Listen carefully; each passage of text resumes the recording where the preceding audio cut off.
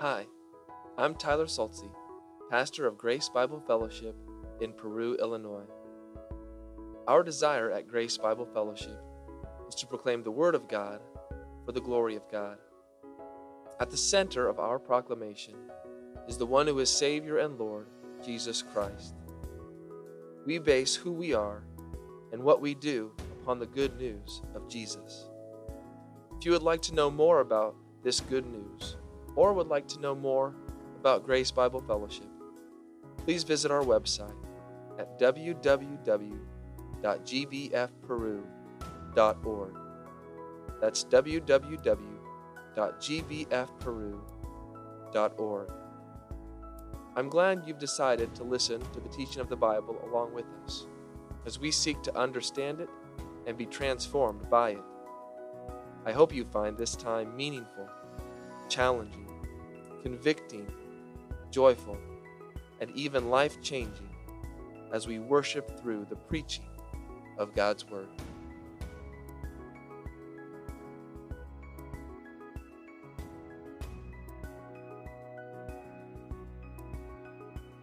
I should like to draw our attention to the book of 1 Samuel, chapter 1 this morning. If you would turn there with me.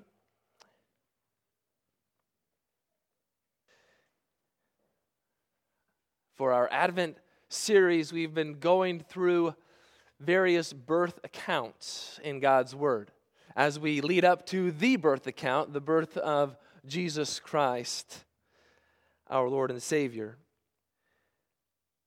And we're doing this because I believe that these birth accounts are here for a reason in God's Word.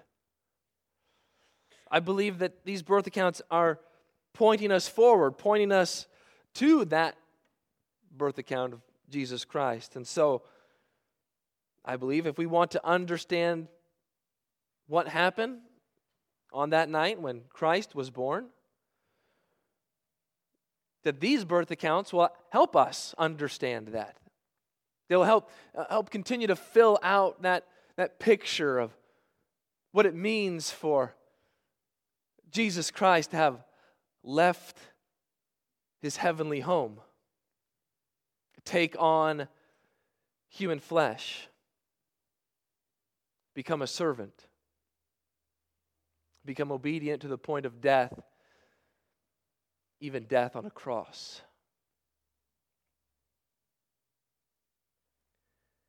Would you stand with me this morning as we read God's Word together? 1 Samuel chapter 1. I'll be reading the whole chapter, verses 1 through 20. There was a certain man from Ramathaim, Zophim, of the hill country of Ephraim, whose name was Elkanah, the son of Jehoram, the son of Elihu, son of Tohu, the son of Zuph, an Ephrathite. He had 2 wives, and the name of the one was Hannah, the name of the other was Peninnah. And Peninnah had children, but Hannah had no children. Now this man used to go up year by year from his city to worship, to sacrifice to the Lord of hosts at Shiloh. There were 2 sons of Eli, Hophni and Phinehas, were priests of the Lord. On the day when Elkanah sacrificed, he would give portions to Peninnah, his wife, and to all her sons and daughters. But to Hannah he gave a double portion because he loved her, though the Lord had closed her womb. And her rival used to provoke her grievously to irritate her, because the Lord had closed her womb. So it went on year by year. As often as she went up to the house of the Lord, she used to provoke her. Therefore Hannah wept and would not eat. And Elkanah, her husband, said to her, Hannah, why do you weep? Why do you not eat? And why is your heart sad? Am I not more to you than 10 sons? After they had eaten and drunk in Shiloh, Hannah rose. Now Eli the priest was sitting on the seat beside the doorpost of the temple of the Lord. She was deeply distressed and prayed to the Lord and wept bitterly. And she vowed a vow and said, O Lord of hosts, if you will indeed look on the affliction of your servant and remember me and not forget your servant, but I will give to your servant a son. Then I will give him to the Lord all the days of his life, and no razor shall touch his head." And she continued praying before the Lord. Eli observed her mouth. Hannah was speaking in her heart, only her lips moved, and her voice was not heard. Therefore Eli took her to be a drunken woman. And Eli said to her, "How long will you go on being drunk? Put your wine away from you." But Hannah answered, "No, my Lord. I am a woman troubled in spirit. I have drunk neither wine nor strong drink, but I have been pouring out my soul before the Lord. Do not regard your servant as a worthless woman, for all along I have been speaking out of my great anxiety and vexation." Then Eli answered, "Go in peace, and the God of Israel grant your petition that you have made to him." And she said, "Let your servant find favor in your eyes."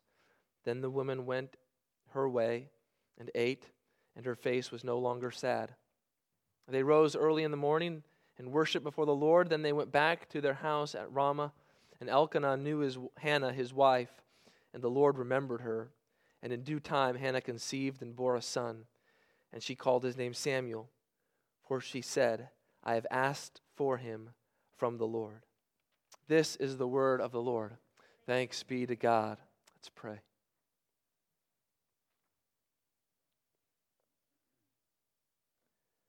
Faithful Father, may your word be like food to us, that we eat and are satisfied. We pray this in Jesus' name. Amen. You may be seated.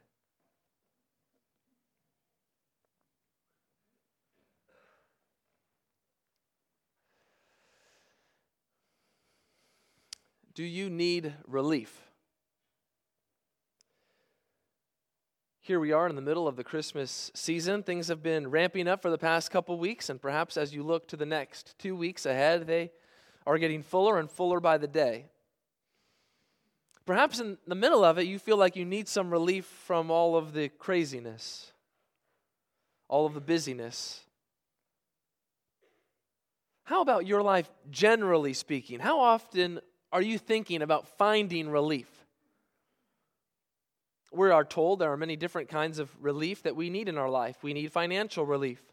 We need emotional relief. We need pain relief. We need stress relief. We need disaster relief. And perhaps there are many other kinds of relief, but all those point to one common fact. At times, our life can feel like we've been put in a pressure cooker. And the pressure grows and grows and grows to the point where we need to find some kind of release. We need the pressure to be eased or removed. We need relief. This is the world that we live in, my friends. This is the common experience of all mankind. If you've spent any time in this world, then you know it. But perhaps the problem is that sometimes we want to find some relief, but it never finally goes away. It always comes back again. Whatever the problem was, it always comes back. We never find complete relief. We long to find relief from our sin-laden, cursed world, but only continue to encounter our own weakness and our own propensity to further distress and vexation. In the Bible, that longing to find complete relief is often expressed in a simple question, 2 words. Here's the question: how long? Listen to some verses that express this kind of longing. Psalm 6:2. Be gracious to me, O Lord, for I am languishing. Heal me, O Lord, for my bones are troubled. My soul also is greatly troubled. But you, O Lord, how long? Psalm 13:1-2. How long, O Lord, will you forget me forever? How long will you hide your face from me? How long must I take counsel in my soul and have sorrow in my heart all the day? How long shall my enemy be exalted over me? Psalm 35:17. How long, O Lord, will you look on? Rescue me from their destruction, my precious life from the lions. Psalm 74:10. How long, O God, is the foe to scoff? Is the enemy to revile your name forever? Psalm 79:5. How long, O Lord, will you be angry forever? Will your jealousy burn like fire? Psalm 89:46. How long, O Lord, will you hide yourself forever? How long will your wrath burn like fire? Psalm 90:12 and 13. So teach us to number our days, that we may get a heart of wisdom. Return, O Lord. How long? Have pity on your servants. O Lord, how long shall the wicked exult? Psalm 94:3. Have you ever asked the Lord that question? Have you ever asked the Lord, how long? How long, O Lord, am I to endure this world? How long, O Lord, am I to be distressed? How long, O Lord, will my soul be vexed? How long, O Lord, will this anxiety paralyze me? How long, O Lord, will my tears wet my pillow and grief fill my heart as I'm confronted with the brokenness, the sin, the destruction, the death that continually surrounds me in this world? Have you desperately pleaded this question before the throne of God? How long?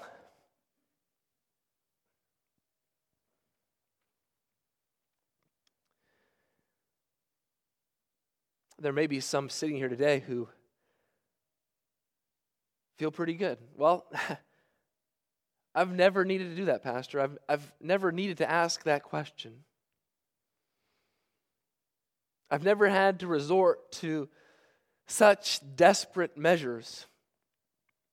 Life has been all right. You might be tempted to think that that position of never having to ask that question is a position of advantage. It's a position of spirituality, a position of maturity, a position of health. But the Bible would tell us we are dead wrong if we think that.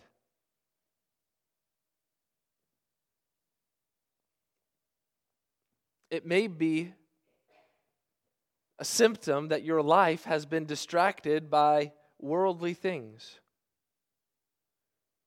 You've numbed yourself to that question of how long, O Lord?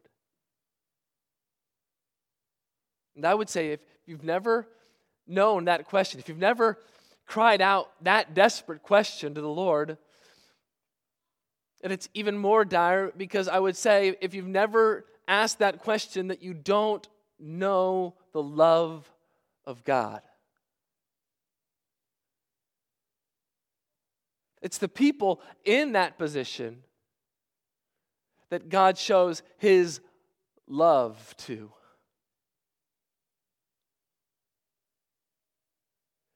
If you've said that question, how long, O Lord, then I believe you are right where God wants you to be. And this morning, as we come to the text of 1 Samuel 1, as we come to Hannah, as we look at her life, I don't think the message is we should be like Hannah. I think we already are like Hannah. I think we're like her in what's described in most of these verses this morning of being troubled, being distressed, with great anxiety, with great vexation. Hannah's situation, her condition is bleak. It's dark, it's helpless, it's hopeless, it's disturbing. There could not be a much more dreary and desolate picture painted of Hannah and her life than what we find in 1 Samuel. What good could possibly come from this woman? What would ever change and bring this woman up out of the pit of misery that she was in? How could it ever be that there would be any dawn, any chance of life any chance of light after so great darkness and despair? How long, O Lord? It appears it would never end, that there would be no relief, no release, no remedy to such a dismal existence. It's this question which brings so many tears, so much sorrow and sadness. It wells hearts up with grief. It appears that the tears would ever flow, but what happens? God provides. God cares. God intervenes in a miraculous and supernatural way in order to bring her out of her distress and give her relief, to provide hope and to wipe away her tears, to turn her sorrow into joy, to turn her barrenness into life, to turn her darkness into the dawn. I believe the actions we see the Lord take in these verses are still applicable to us today as we live in the same world as Hannah. But now we see this bigger picture of how God will finally and fully bring complete relief, final release, remove all pressure, and reinstate life as we were meant to know it, and give us the hope of a future where there are no more tears. But how does God do this? Follow along in your bulletin if you would like, the insert in your bulletin. But number one this morning, God provides peace to those painfully provoked. God provides peace to those painfully provoked.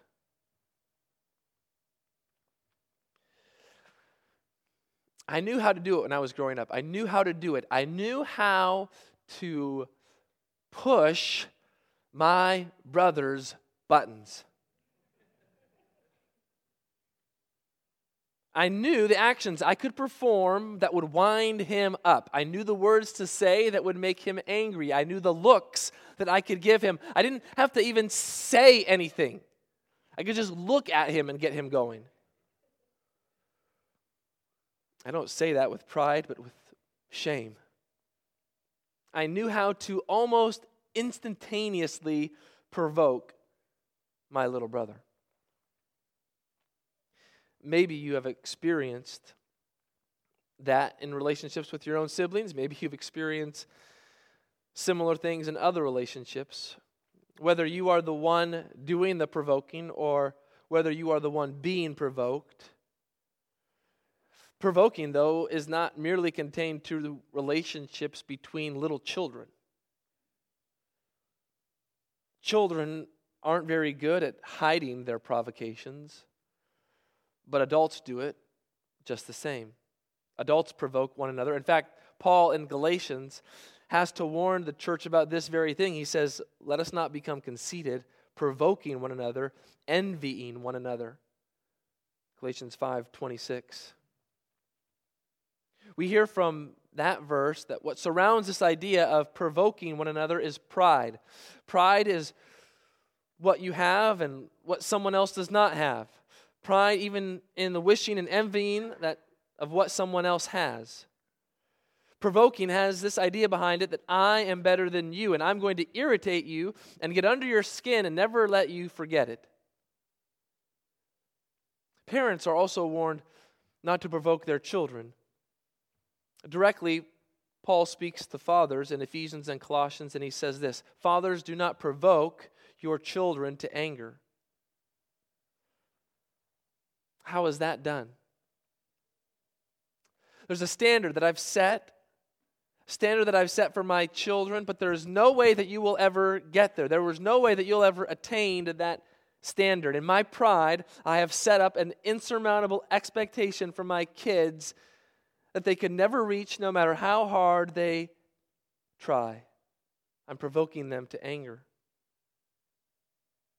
How irritatingly frustrating it is for someone to say, hey, here's where you should be, but there's no way for you to ever get there. There's no way you'll ever be as good as me. There's no way you'll ever attain what you should attain. You will always be second best. You will always be less. You will always be lacking. Hannah experiences being provoked in our text this morning. We begin, though, not with Hannah, but with her husband, Elkanah. Elkanah, who lived in Ephraim.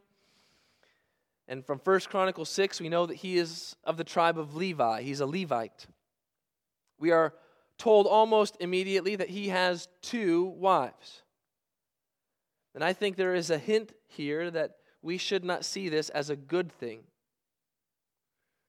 We have to remember that just because someone did something in the Bible does not mean that it was God's design. God's design from the garden was marriage was to be between one man and one woman. I do not believe here that the Old Testament is endorsing polygamous relationships. The quick statement that Elkanah had 2 wives hints to the fact that this is not good because it quickly draws our minds back to some other relationships previously in the Bible. Think about Abraham and Sarah and Hagar. That did not turn out that great. Think about Jacob and Rachel and Leah. That did not turn out that great. Each of these relationships was fraught with difficulties and hardships, namely because there was more than one wife in the relationship. That simple reminder should prepare us for what we are about to see.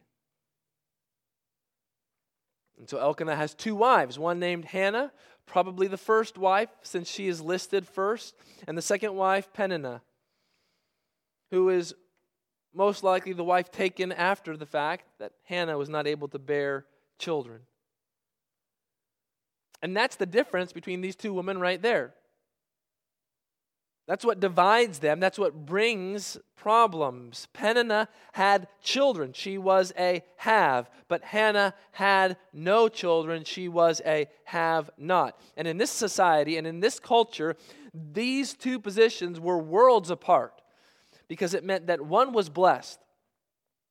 One had received blessing from the Lord. One was fulfilled and had meaningful purpose to their life. But the other had nothing. No blessing from the Lord, no fulfillment, no satisfaction in life, only shame and disgrace.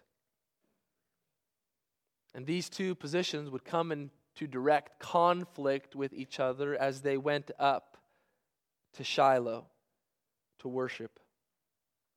Shiloh is where the tabernacle of the Lord resided. The temple, the physical structure, had not been built yet in Jerusalem. And so before that, the Israelites worshipped at the tabernacle, a tent structure or complex, which the Lord had instructed Moses to erect as they were wandering in the wilderness after leaving Egypt. This is where Elkanah's family would go yearly to worship and sacrifice to the Lord. And Elkanah would give 2 portions. He would give a portion to Peninnah and to her sons and daughters. They would take that portion and sacrifice. But to Hannah, he would give a double portion. That is, not only would he give more to Hannah, but he would most likely even give the best parts to Hannah. And some people think that that's the heads of the sacrifice that he would give to Hannah. Why did Elkanah do this for Hannah? It says because he loved her. He loved her even though the Lord had closed or shut up her womb. His love was so great for her that it was expressed through giving her a double portion. And maybe this gives us a hint as to why Peninnah was so harsh in her provocation. Here is Hannah receiving a double portion. Here is Hannah who is being shown more love by the husband. So Peninnah begins to ruthlessly, grievously provoke her and irritate her. And what was the reason for Peninnah's provocation? The Lord had closed the womb of Hannah. And you could almost imagine Peninnah saying, "Remember the Lord that we have come here to worship? Remember the Lord whom you're going to sacrifice that double portion to?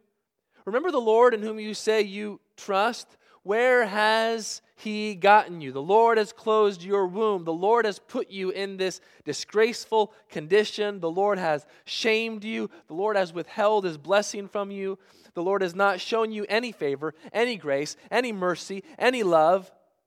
And Peninnah did not just do that once. She would do that year after year after year as they went up to worship. Another year, Peninnah provoked again. Another year, Peninnah provoked again. She was intent in driving the dagger deeper and deeper into Hannah's heart to cause more and more pain. She was dedicated to irritating Hannah, causing grief in Hannah's heart, bringing her soul down to the very depths of despair. Peninnah is not doing this by accident. No, it was a malicious, intentional, purposeful, continual provocation.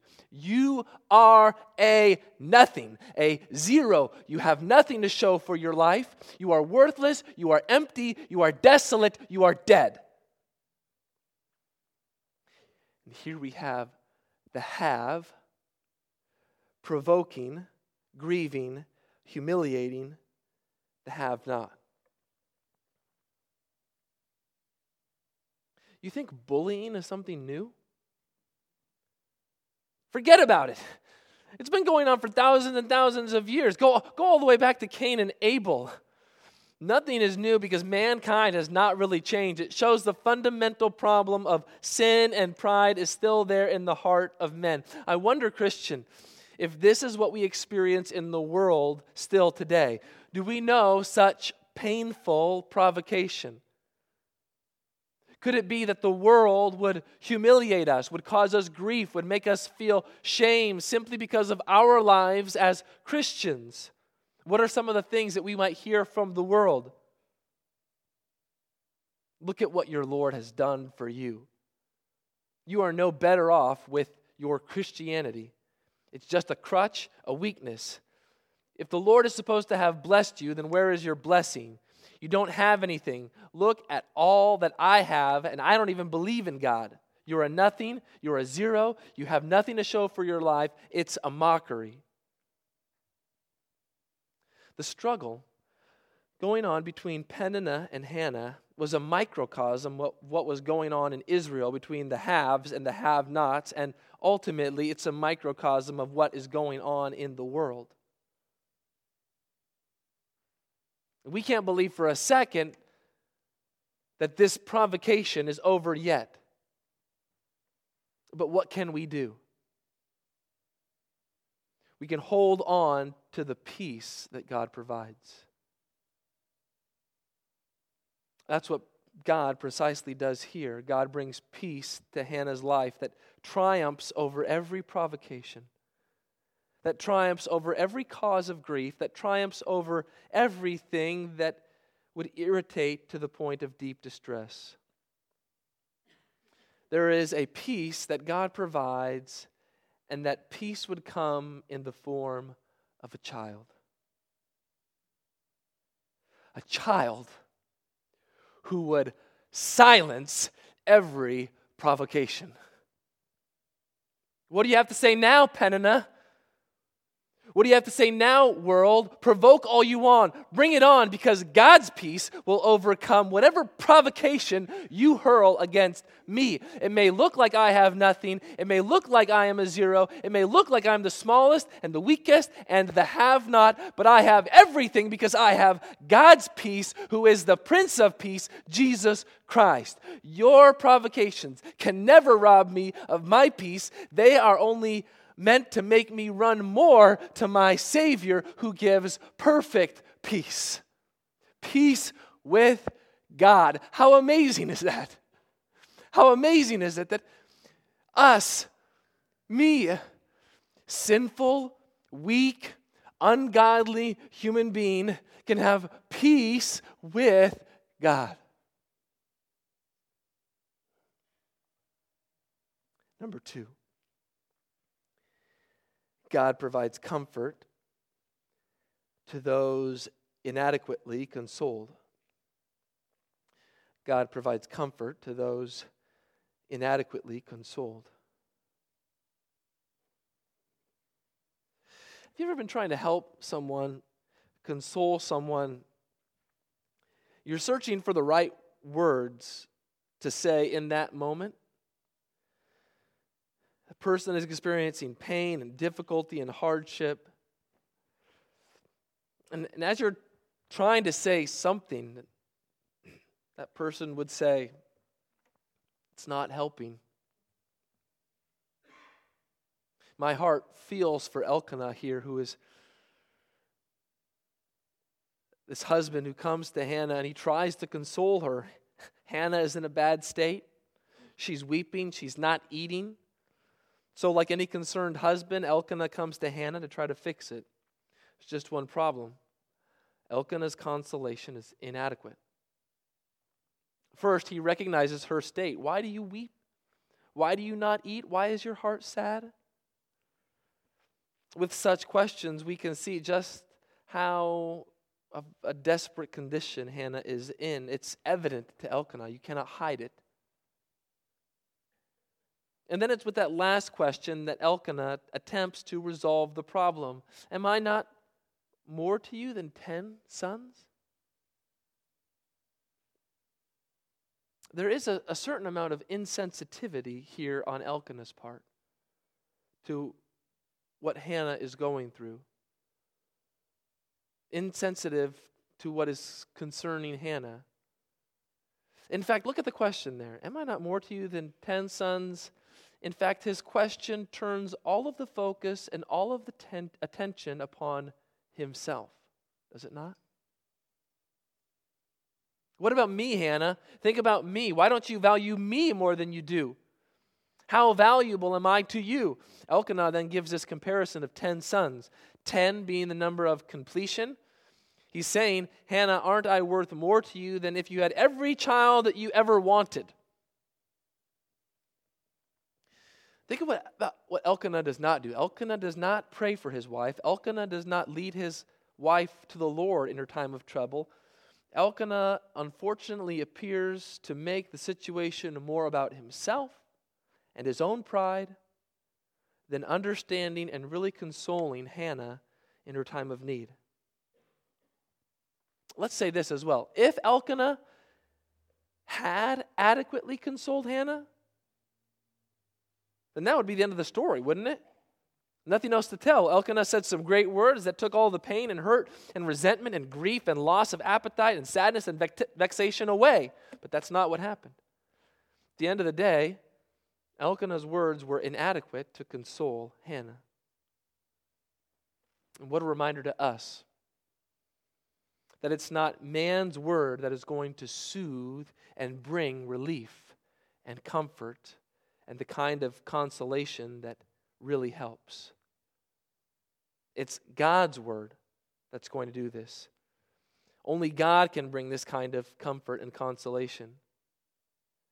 And too often we believe that we will somehow find comfort, that there will be some consolation in this world. That is a fool's errand, my friend. Let me say that again, particularly to their kids here, or let's just say college age down, let's just say 25. These are important words that you need to hear.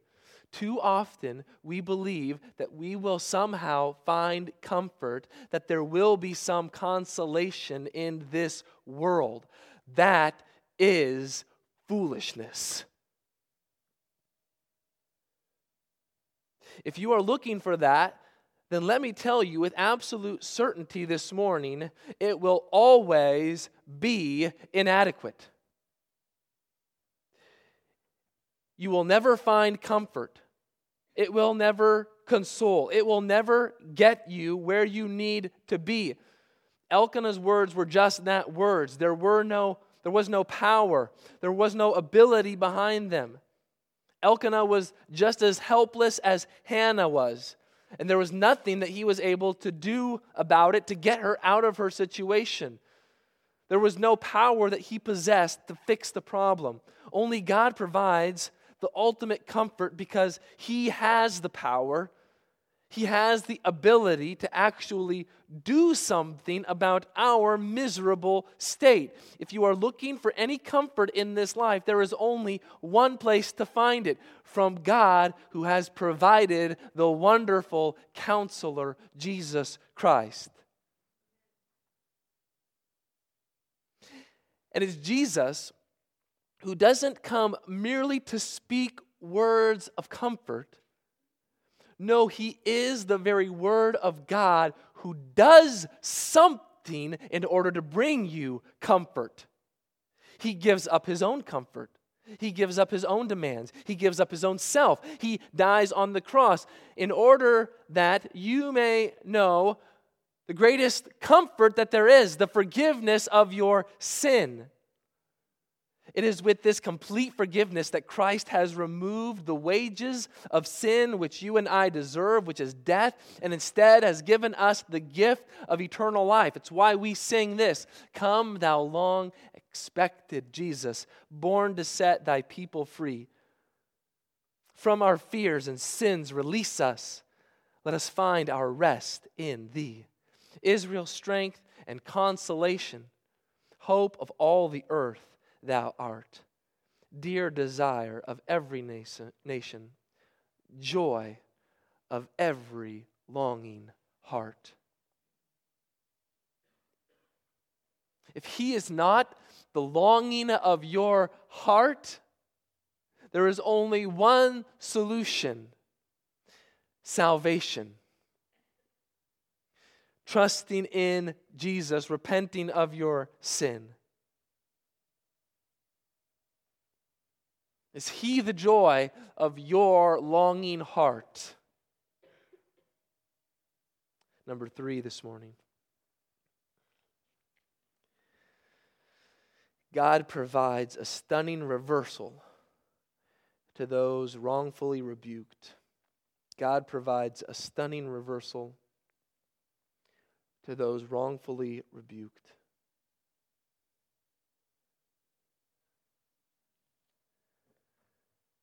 There was a longing in Hannah's heart, a longing that her husband could not provide for her, a longing that no one could satisfy but God alone.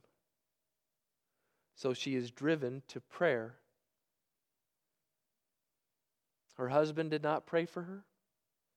Her rival would not even attempt to say a kind word to her, much less pray for her. And so she goes to the tabernacle in faith. She goes before the Lord in faith. And there is Eli, the high priest, sitting in this chair, sitting in this position of authority over the worship that's taking place in the tabernacle. He's there to ensure that people are worshiping in the right way. He has his place of prominence. It's before him that Hannah comes, and in her deep distress, she's weeping bitterly, and she prays. There's only one whom Hannah can depend upon. There's only one whom Hannah can turn to. There's only one way out of this nightmare, and that's through the Lord. She believed in the Lord and believed that He could do something because He is the powerful, almighty Lord of hosts. We see that title for Him twice in our chapter, the Lord of hosts. This is the first time that this title for the Lord is used in the Bible. The word hosts speaks of an innumerable army, the Lord leading His heavenly army into battle. How powerful is the Lord? How mighty is the Lord? This is the cosmic struggle bigger than Hannah, where Hannah calls on the Lord of hosts, this warrior God. Hannah calls upon Him who will and who can overcome the curse of barrenness and childlessness that is upon her. If anyone is going to be able to do anything about this situation, it's only the Lord of hosts. And so Hannah appeals to His mercy to look on her affliction. She calls herself a servant or a slave to the Lord, and she makes a vow. Notice that she willingly, voluntarily makes a vow. Last week we were told the story of Manoah's wife, where Manoah and his wife would have a son, and that son would be underneath a vow. That's what the angel of the Lord told them. But here, Hannah does it willingly. She willingly vows herself and her unborn, unconceived son as of yet. She vows that he would be a Nazirite. That is, that he would follow the vows set forth as a Nazirite from Numbers 6, that he would eat nothing from the vine, that he would touch no dead body, that he would not cut his hair. And that is, she devotes this hypothetical child to the Lord. Notice, she hasn't even conceived yet. But she says this, he will be yours. His life will be completely in your hands to do with him whatever you see fit. Her longing is so great that she dedicates the child to the Lord, even to the point where her role as a mother and her role as caring for this child as he grows up becomes diminished. That is how great her desire is before the Lord. You can hear the pleading in her crackling voice as she weeps in the bitterness of her soul before the Lord. With all faith, Hannah prays before the Lord. And as she's doing this, there's another scene that's taking place simultaneously. Here is Eli. He's observing this woman. He sees her lips moving, but there's no sound, there's no voice coming out of her mouth. He did not see that she was speaking to the Lord in her heart. And so Eli interpreted what was taking place before his eyes as this woman's drunk. There's no other explanation. And so he rebukes her, and rightly so if she is drunk, because it was something not to be tolerated in Israel. You were not to worship before the Lord as one who was drunk. In fact, the priests were told in Leviticus 10:9 that if they went into the tent drunk, they were to be put to death. It would have been an appropriate rebuke if Hannah had been drunk. But she wasn't. And she communicates this through her response. She is not drunk, but she is a woman troubled in spirit. She is so deeply distressed that it is in the very core of her being. She's not drunk, but what she has been doing is pouring out her soul before the Lord. She hadn't taken in alcoholic liquid, but in a sense the opposite. She was pouring out herself before the Lord that he might hear her prayer and that he might answer her prayer. There is a sense of irony in this interaction between Eli and Hannah. There's irony because what Eli had done in rebuking Hannah for her unbecoming worship is actually a rebuke that he should have given to his own sons. We had read about them at the beginning of this chapter. Their names are Hophni and Phinehas. They likewise were priests in the temple, but they were cheating people out of their sacrifices, out of their meat. They were committing sexually immoral acts. And later in chapter 2, Eli does end up rebuking his sons, but it's too late. They had been taking advantage of their position. They were taking advantage of their elevated position. They were taking that position that they had received from God and using it for their own sordid and sensual gain and pleasure. They wielded the prominence and the position they had been given and crushed the people below them. It doesn't end well for Eli's line. There has to be a new line that comes with a new prophet and a new judge. And notice there's another sense of irony here in what Hannah says she is not. You see that? She says, I am not a worthless woman. Literally, she says, I am not a daughter of Belial. Now, Belial would have been thought of during those days as the angel of wickedness, or close parallel to Satan. So Hannah makes this claim that she is not of the evil one, which we have to read in connection with 1 Samuel 2:12, which talks about Eli's sons. And what were Eli's sons? They were worthless men. That is, they were sons of Belial. They were of the evil one. And you can see that through their actions of what they did, why the Lord brought their life to an end. If Hannah was a worthless woman, if she was a daughter of Belial, if she was of the evil one, a rebuke would be necessary and completely justified. But she had been speaking out of the anxiety and vexation of her heart. And how interesting it is that the line of the sons of Belial is cut off, but the line of Hannah actually flourishes and brings about a great reversal to the land. That's precisely what we see with Hannah. God completely reverses the curse of barrenness and childlessness that is upon Hannah. And it is this reversal that points to the fact that this is how God is going to bring salvation to the whole world. It is such a reversal that the birth of this child is the key to the hope of Israel's present situation.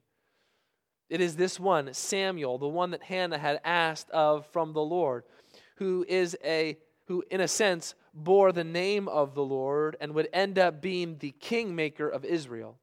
A kingmaker who sets in motion a course to help Israel and to help the whole world reach its destiny. It is an astounding and stunning reversal to bring this woman out of her misery and give her a child. And that continues to keep in motion what would lead to the complete reversal of the curse, not over just one person, but that curse that is over the entire world. This is what Hannah sings about in her song, this stunning reversal. Let's just read some verses here from chapter 2.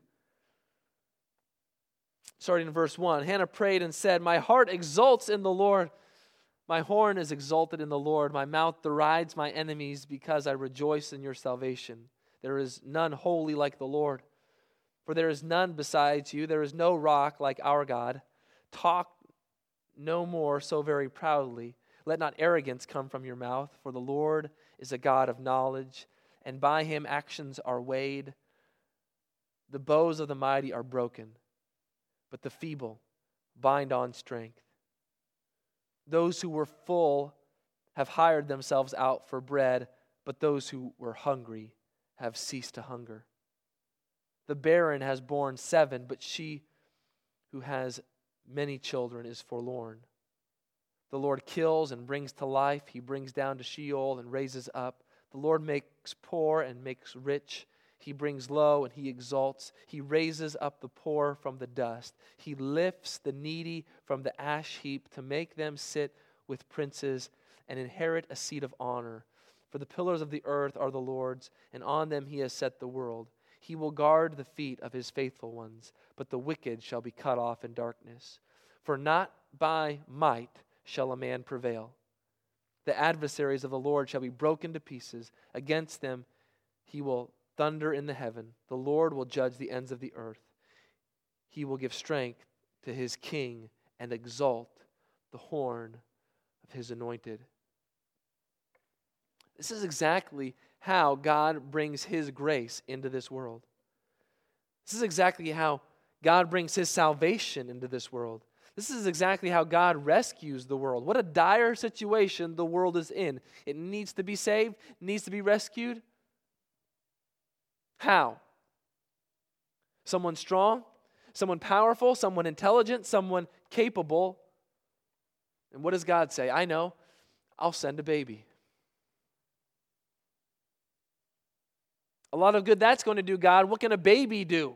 Nothing. But that's exactly how God works. It is how God worked to bring us salvation. And it's exactly how God has worked in us.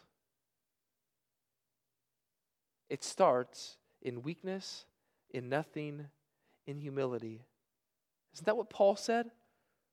But God chose what is foolish in the world to shame the wise.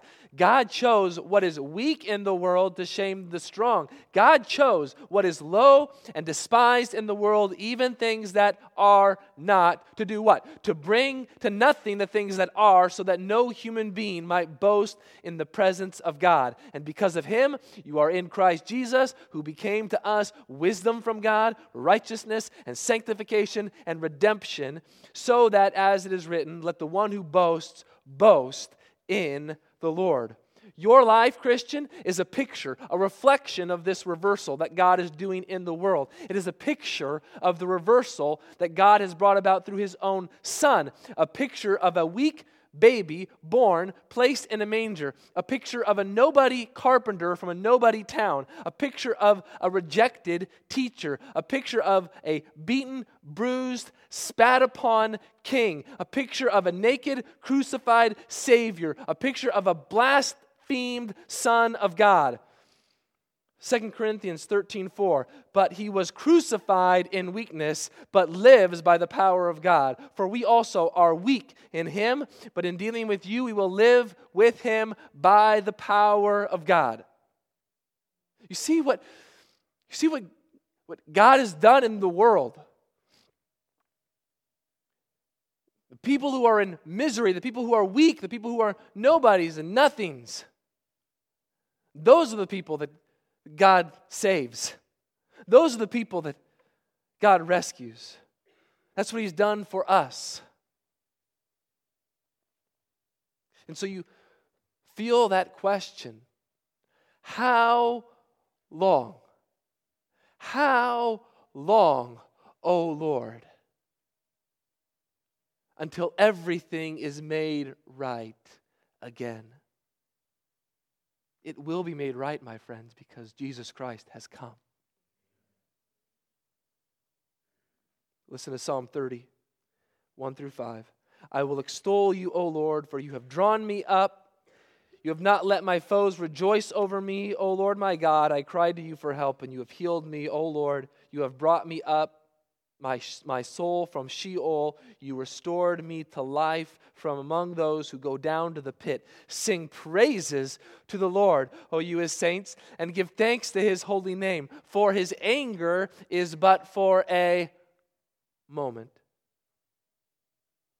but his favor is for a lifetime. Weeping may tarry for the night, but joy comes with the morning. No more tears. Christ has come and is coming again.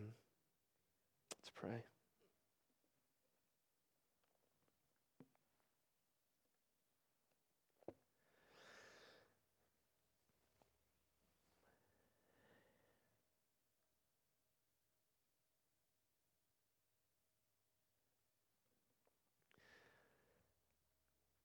Lord, we feel those burdens that Hannah felt. Deeply distressed, at times weeping, at times greatly vexed, at times calling out, "How long, O Lord?" Thank you for answering that question in the person of your Son, Jesus Christ. When we ask that question, that there's someone there to provide the hope, to provide the courage that we need to go on, to provide the love, your love. What you tell us in your word is your steadfast love. A love that never leaves us. A love that never lets us go.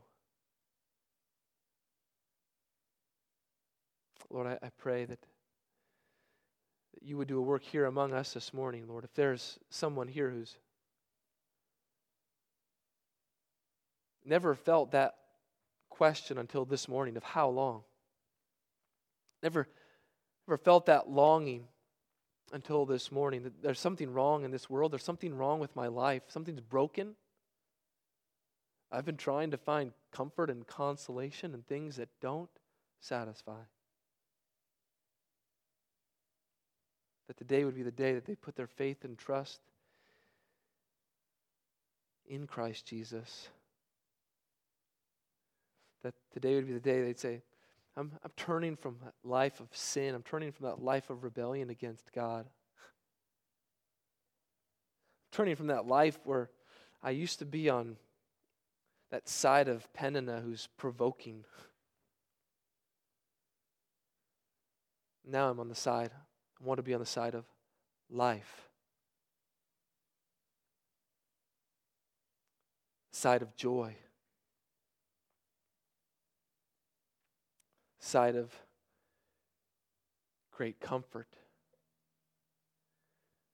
Lord, work in our hearts, we ask. We pray this all in Jesus' name. Amen.